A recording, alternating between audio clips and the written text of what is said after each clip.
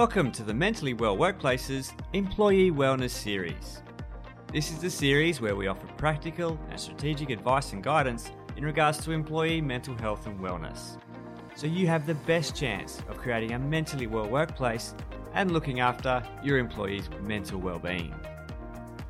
The information we provide is general in nature and does not constitute medical or mental health advice, diagnosis or treatment.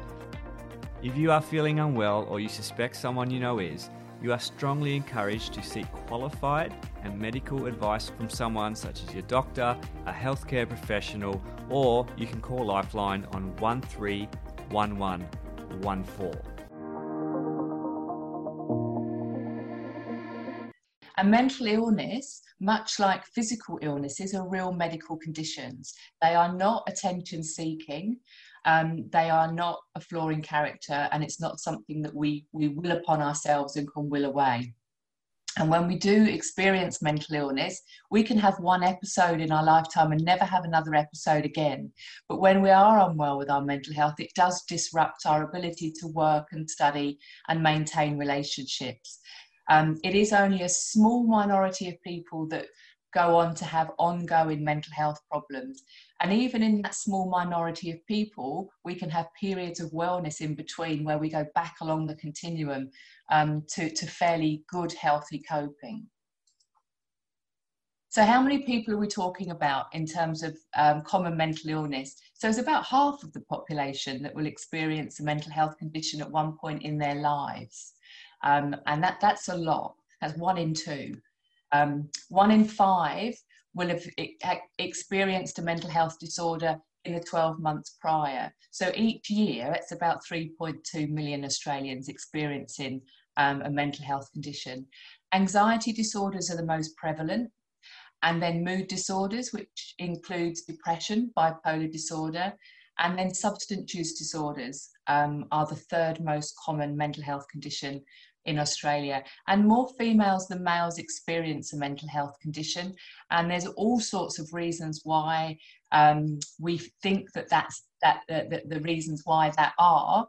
So the theories are that females are more likely to be the sole caregivers for children or other dependents. Women are more likely to live below the poverty line.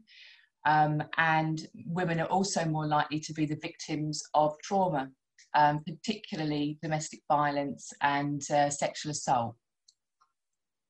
So what are our risk factors for developing a mental illness? This is complex. You cannot look at one person and say, oh, okay, so there's mental illness in their family, that means they're going to have a mental illness. That simply isn't true. Everybody has mental illness in their family. We can all trace diabetes and cancers and heart disease, and mental illness is just the same. If we have a parent, for example, with a severe and enduring condition such as schizophrenia, genetically, we're about 90% likely not to develop the condition. There are so many other things that come into play. Early life experiences raise our risk if the experience is negative around trauma and neglect. In adulthood, if we experience traumatic life events and ongoing stress, then that can increase our risk of developing an illness, but also so can personality factors. So traits such as perfectionism, which are usually celebrated, is actually not a healthy trait when it comes to our mental health. So that hustle mentality that you've got to get everything right all the time, you've got to be driven all the time, it's actually very bad for our mental health. And then drug and alcohol abuse. So using illicit drugs can trigger a first episode of a mental illness if you have a predisposition. And then certain illicit drugs will cause an episode of psychosis, and that includes cannabis. And then there are other biological factors. So medical conditions, some medical conditions and hormonal changes can raise our risk of developing a mental illness.